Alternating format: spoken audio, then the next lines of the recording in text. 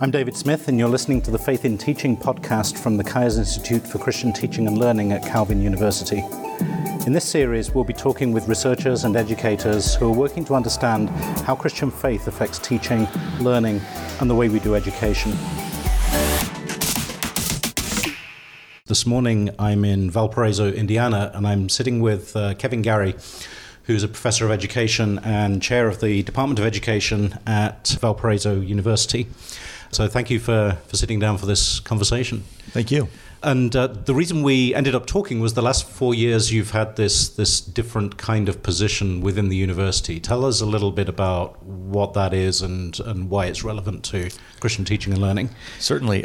So I am the privileged holder of a professorship, a 4-year professorship. It's more of it's called the Bepler Chair. I guess you could call it a stool. It's temporary, but it's been 4 years, which has enabled me to have some course release time and do research. And then the 4th year, the Bepler professor is charged with running a seminar, which is called the Wente Seminar. And that springs out of the research interests of the Bepler professor. And so my work is in a variety of areas, but one area that is increasingly of interest to me is Christian teaching and learning. And so the seminar has been focusing on that, actually using your book on Christian teaching as one of the primary texts, but also then doing research and working on a text on boredom in education as well. And so we'll be hoping to have that come out next year sometime. Mm-hmm. So I'm kind of impressed that you've taken this professorship and given this chunk of it over to Christian teaching and learning questions, because my experience is, and the literature suggests this, that teaching and learning is not always taken as a deeply intellectually interesting thing in the academy. So what led you to decide to focus on this question rather than some detail in Kierkegaard or something that was going to have some academic kudos to it? Yeah, that's you're right that it's oftentimes departments of education can feel marginalized, misunderstood, and underappreciated. That generally is a common narrative that I encounter. And I think there are, a lot of historical reasons for that, but I sometimes think we undermine our own attempts at being heard and being listened to. And so I think we have to show that we actually have something valuable to offer to the conversation.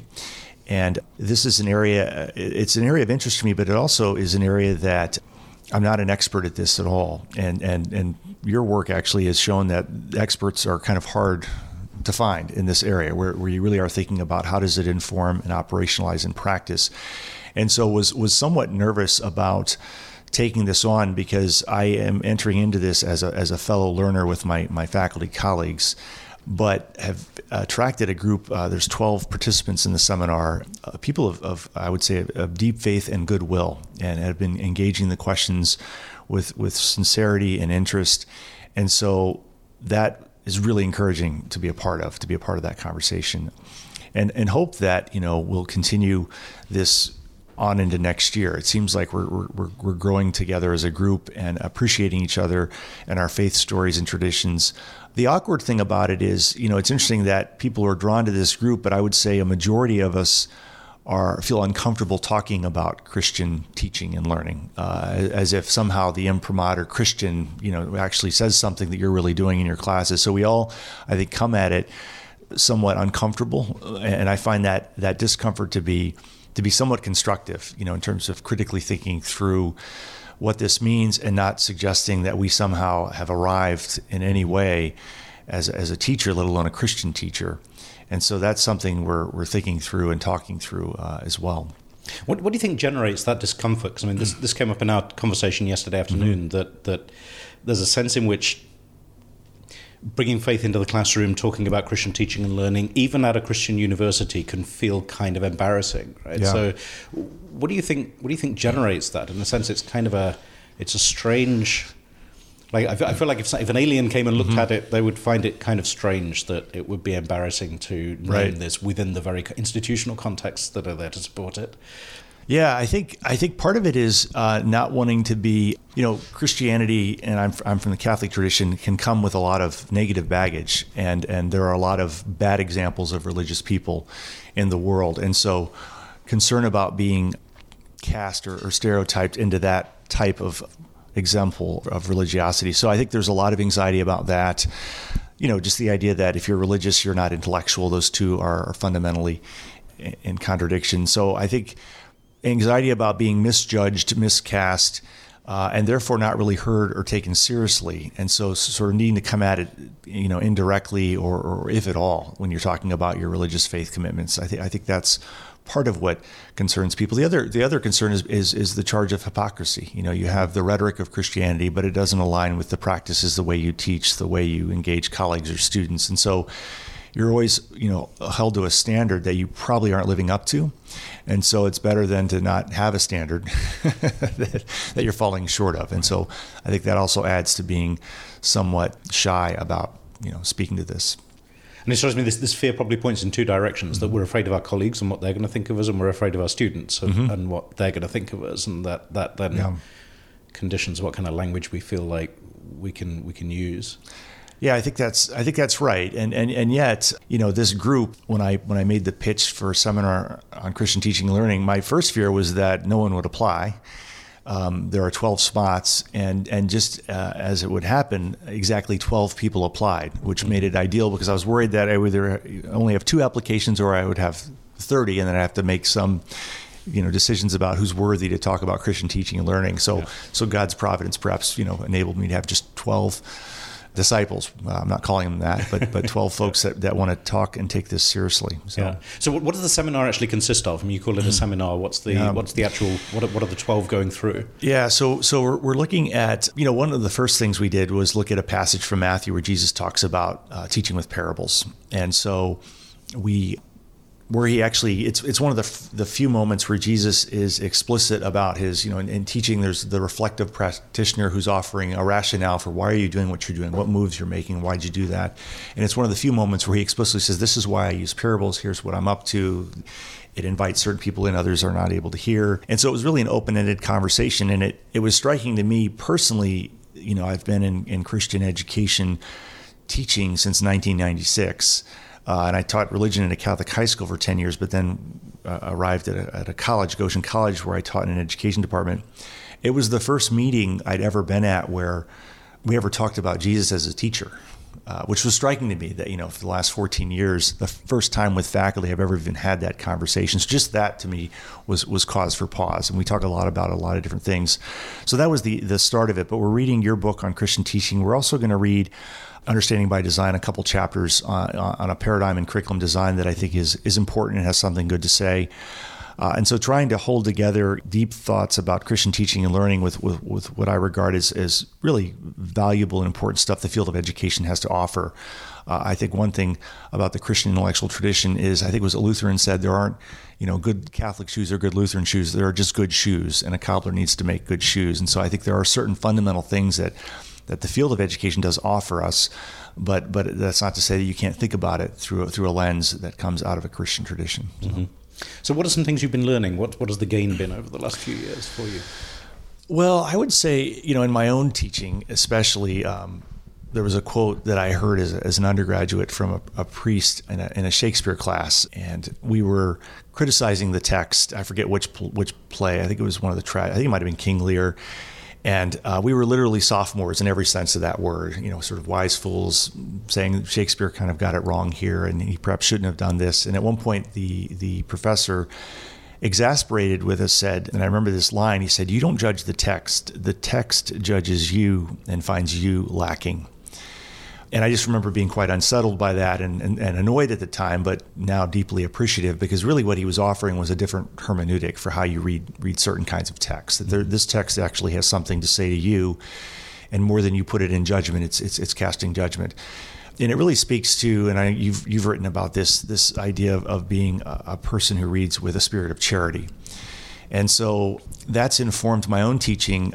I used to assign way too much reading, and really did kind of force students into sort of skimming for the gist, rather than reading in a contemplative kind of Lectio Divina, like really slowly read this text, so that you're not just reading to retrieve an answer, but you're actually, submitting yourself or opening yourself up to be judged by it in some ways or interrogated by it. And so I would say that slowed down my teaching. I often have students read maybe 15 pages for a class, but I expect them to read it through twice. I give them a couple difficult questions to answer that require them to bring some parts together to really push them on engaging with the text. And so that principle of charity in terms of engagement with text has been central. That's something that I've heard about and writers in this area. Paul Griffith's work has been important in that regard. Simone Weil's work, her essay on prayer and reading. So those have been critical voices, but really pushing students to engage with text and to treat them as something that, I think part of the latent curriculum of the academy is that everything is up for criticism and everything is interchangeable. You can here's a text, just criticize it and move on, rather than there are certain texts that actually have something to say to you, and actually these are texts that you might want to live with and engage with for the rest of your life. And it was really through my undergraduate that I began to encounter texts like that. And I'm thinking of like a text like the Brothers Karamazov I started reading when I was 20 and didn't finish it till I was 41 years old. And I just couldn't get through it because it was just, I've heard that Bernard of Clairvaux talked about the monks could never write a full commentary on the Song of Songs. They'd get caught up in chapter 1 or 2 and they just couldn't finish. And I like to think that's the noble reason why I didn't get through the Brothers Karamazov. But it really was just being so caught by the vividness of the characters and the insights that Dostoevsky conveys through these gritty stories. So that's been, I think, a key part of my teaching, and finding concrete ways to push students to that kind of engagement, which means slowing down, reading less, reading it more frequently. Another quote, if I may use another pithy quote, that really struck me a few years ago. This was actually in a theology class. Richard McBrien, he was at a sermon, the Archbishop of Canterbury described, he said, we're all beggars pointing to the well. And I always thought that was a beautiful image of a teacher, which is to say you're not sort of the banking method expert where you're dumping information, but I think in a lot of ways we are all beggars trying to find wisdom and insight. And so going back to these texts as places where we find water and nourishment, I see that as part of the role of a teacher. And so, it takes a lot of pressure off having to be the expert, but rather being a beggar who maybe has some ideas about where the wells are and how to find them. So it's something that strikes me as kind of radical about this, and I've thought this when playing with it in my own teaching as well. We saw examples in some research that I was doing in schools with folk the last few years of students quite overtly buying into essentially a productivity paradigm where what the teacher really wants from me is to complete a certain number of tasks, right? To answer 10 questions, to turn in a worksheet, to read to page 37. And this quite close to the surface idea that as long as I get that done, as long as I meet the productivity quota, that was what the teacher wanted and I fulfilled all righteousness, and whether I actually thought about it or learned from it or whatever is kind of incidental. And we also saw signs of digital technology exacerbating that because it lets you keep track of more things and get through more things and so on. Yeah. And so you're talking here about slowing down, getting through less, getting less done and so on. Connect this back to the theme of the seminar for me. So what's the breadcrumb trail that takes us from Christian and faith and teaching and so on through to we ought to question productivity as a goal that we communicate to our students in their learning? That's a great question. I think going back to engagement, the first thing I do in my class, School and Society, when students walk into the room, there's a quote on the board from Rousseau's The Social Contract. Human beings are born free, and yet everywhere they're in chains. And I'm sort of standing at the front of the room. I know all their names. I've studied their pictures, and then I turn to one of the students and call them by name, and I say, David, what do you think of that? Do you agree or disagree with that? And so in some ways, I'm trying to destabilize what I think is this productivity model, where give me information, tell me what I need to do, and I'll deliver it, on such and such a date. And so I find that transactional approach, I don't like who either of us become in that, the teacher or the student, the consumer and then the service provider, so to speak. So right out of the gate, day one, I'm trying to destabilize that. And so that question, what do you think of that? I usually try to size up a student who I think it could venture out into the full discussion. Day one, first comment in class, and then usually, sometimes I'll just say, what does anyone think of that? Someone's hand will go up and it'll begin a conversation. And then I'll say, turn to your neighbor and let's assess your thoughts on this. To what extent are we free? To what extent are we in chains? So really beginning a conversation that can go a lot of different directions. It's a space that on the one hand is open and yet bounded. It's directed. And so trying to, constantly subvert what I think is kind of a grim view of education, which is this sort of transactional, you give me what I need and I give you what I need. So that's, I guess, a small way that I'm trying to do that in classes. And that strikes me as a really key reframing that I think is actually quite important to, going all the way back through the Christian tradition to Christian ways of thinking about education is not asking what are we going to get done, but asking who are we becoming through the way in which we engage. Yeah, one example, I'm thinking of another class. So this course that I teach, School and Society. And so when I think about Christian teaching and learning, it's whatever I'm teaching, I'm tied to, what are the key voices that we need to include in this conversation that have said something substantial that I think really matters for teaching and learning. And certainly, I have them read part of the Nicholas McCain Ethics, about 15 pages, which is tough sledding for a lot of students. And they actually take on the question about, Aristotle's argument for slavery, which is a tough, initially when they read the title and they're getting into it, he's making an argument for slavery. This is horrible. And it's only about 10 pages, but what he does in that 10 pages is he actually shows you how reason, he grew up in a time when slavery was normative. And yet he's using the tools of reason to problematize it, which is really an extraordinary thing in human history, this capacity to question and interrogate practices in our cultures and say, is this the right way of things? Could it be otherwise? And he's doing that. And along the way, his anthropology is this idea of a master. A master is someone whose intellect can rein in passions and emotions. And he holds that person up as the supreme. And his argument for slavery actually turns out to be incredibly weak by his own standards. And so finding that the students can use reason to unsettle or question cultural ways of seeing that are really problematic, that then connects for me to teaching. The students are repelled by this idea of slavery. But when you translate what Aristotle is saying, he's saying basically a slave is someone who's not able to control their passions or their emotions. And in schools, students are constantly told that in a variety of ways. Problem students are told in a variety of ways, you are out of control. You do not have control over yourself, which is a clever way of saying you're a slave. A more politically correct way of saying you're a slave. And so what I'm trying to do in the class is, on the one hand, work with a rich text, that was written thousands of years ago, but actually has something to say to us today, but actually has something very, very specific to say to, I'm teaching aspiring teachers, that you are going to render judgments that reduce someone to slavery. You're not using that language. You're going to call them, by some other category. But basically you're saying that student is out of control. And so I'm not sure where I was going with this exactly, but thinking about a text like that and how it offers something enduring and important for our practices today in school would be a connection. And then pairing that then with someone like Augustine, who criticizes Aristotle's notion of the master and says, the master and mastery becomes its own form of slavery when you're constantly thinking about being in control as a master. And I find this too pairs well with a critique of teaching, because one thing teachers often are and can tend to be are control freaks. One of the standard teacher nightmares that I've had, and a lot of teachers speak about, is this nightmare of losing control of your class or showing up to a class unprepared where you do not have control, which creates all kinds of problems for teachers.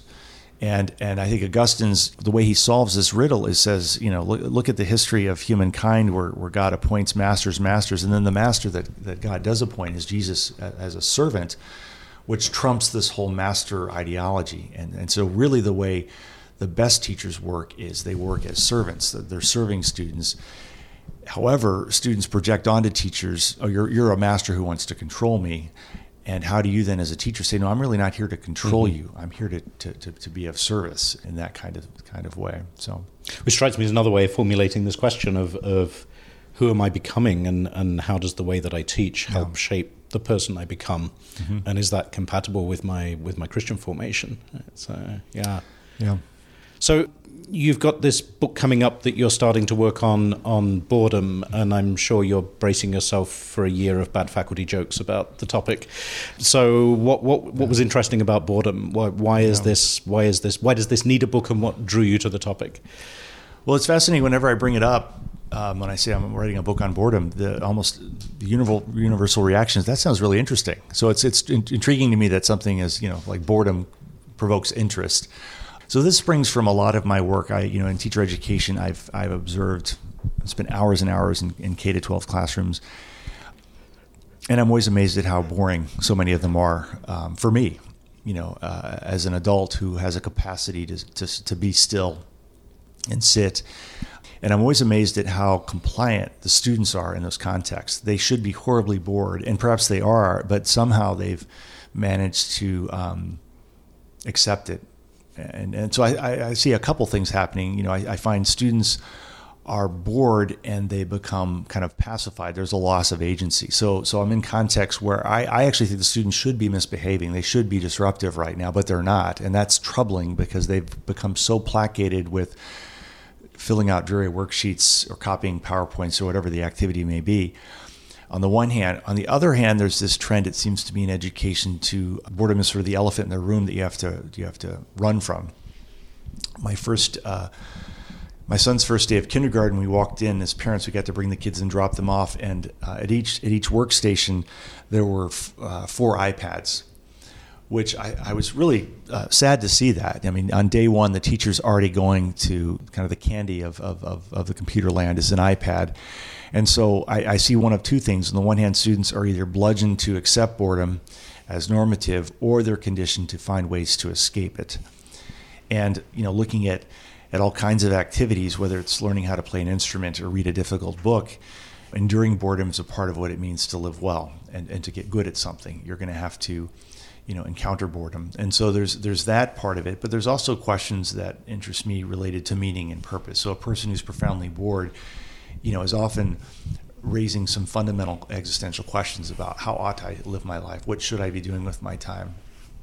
And so as someone who's interested in Christian teaching and learning, this is a topic that quickly moves into questions about meaning and purpose, which the Christian tradition is fraught with. Mm-hmm. It also then speaks to a tradition in the Christian monastic tradition where monks were contending with acedia and how to be steady with their work and not grow weary or listless or lose purpose.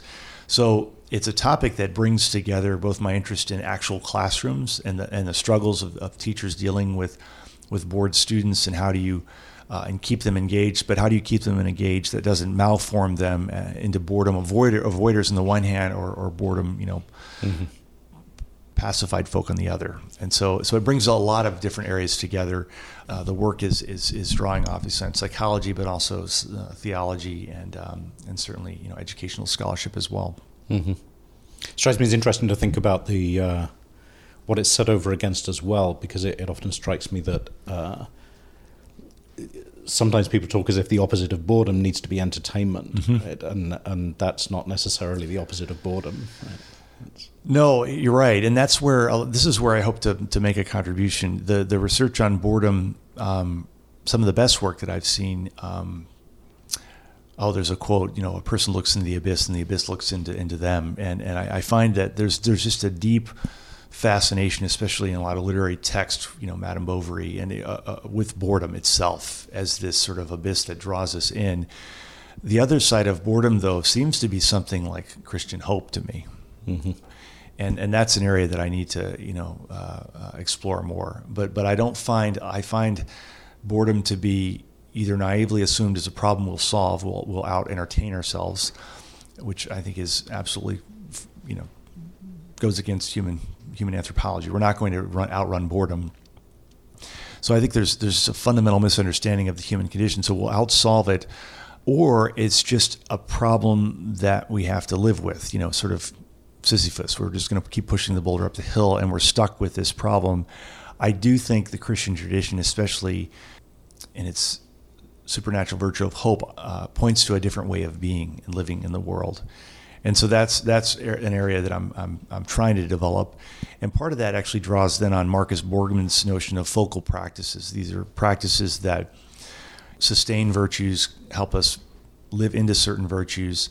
And it really involves doing some oftentimes very simple, mundane kinds of things, which develop a certain kind of virtue. So I actually think the battle over virtue or battle over boredom is really comes back to virtue cultivation. So what would an example of a focal practice be? He actually, offers a simple one of making a meal and eating it with other people, undistracted by any other medium. So taking the time to prepare the food and to have a conversation. It's a focal practice that this is just the family meal. It's certainly one that is being lost. Another one would be going for a walk. Again, giving yourself over to the immediacy of going for a walk. He also brings up running, and I'm not a great runner, but when I used to run, running involves a fair amount of boredom and pain, but you have to get through that to then get to the runner's high, so to speak. And so each of those activities, I think, have a boring veneer. Making a meal, having these sound like dull things. These aren't very exciting things. And part of what a focal practice does is it pushes you to push through that to get to the intrinsic goods of the practice, which you really can't know from the outside, nor can you experience them without having to battle certain degrees of boredom to get to those goods. So those would be a few simple examples that and they strike me as initially they strike me as kind of outside the classroom, and yet I immediately think of a colleague of mine at Calvin who has a little classroom ritual that he uses where when he asks certain weighty questions in class, he sends the students out of class to walk to a certain landmark on the campus and back talking about the answer to the question, and then sit down again and answer the question in class. So I think there are even some quite literal ways of incorporating some of these practices into teaching environments. Yeah. I mean, I think probably the ultimate focal practice, one of the ultimate focal, would be reading itself. Reading text is arduous. The payoffs are not often immediate, and it requires a lot of sustained time and concentration. A focal practice, Borgman, it really requires your sustained attention, whatever it is you're giving yourself over to it and you're attending to it. And so multitasking really mitigates against this kind of work. Yeah. Well, I'm really looking forward to reading it when it comes out. When can we expect the book roughly? Well, the deadline is December 1st, so of this year of 2020. 2020, and so I'm not sure how long publishers take, but sometime in 21. 21, that's right. Yeah. All right. Well, I'm very grateful to you for taking the time to talk to us about what you've been learning, and I hope the remainder of the seminar proves as rich. Thank you so much. Appreciate it.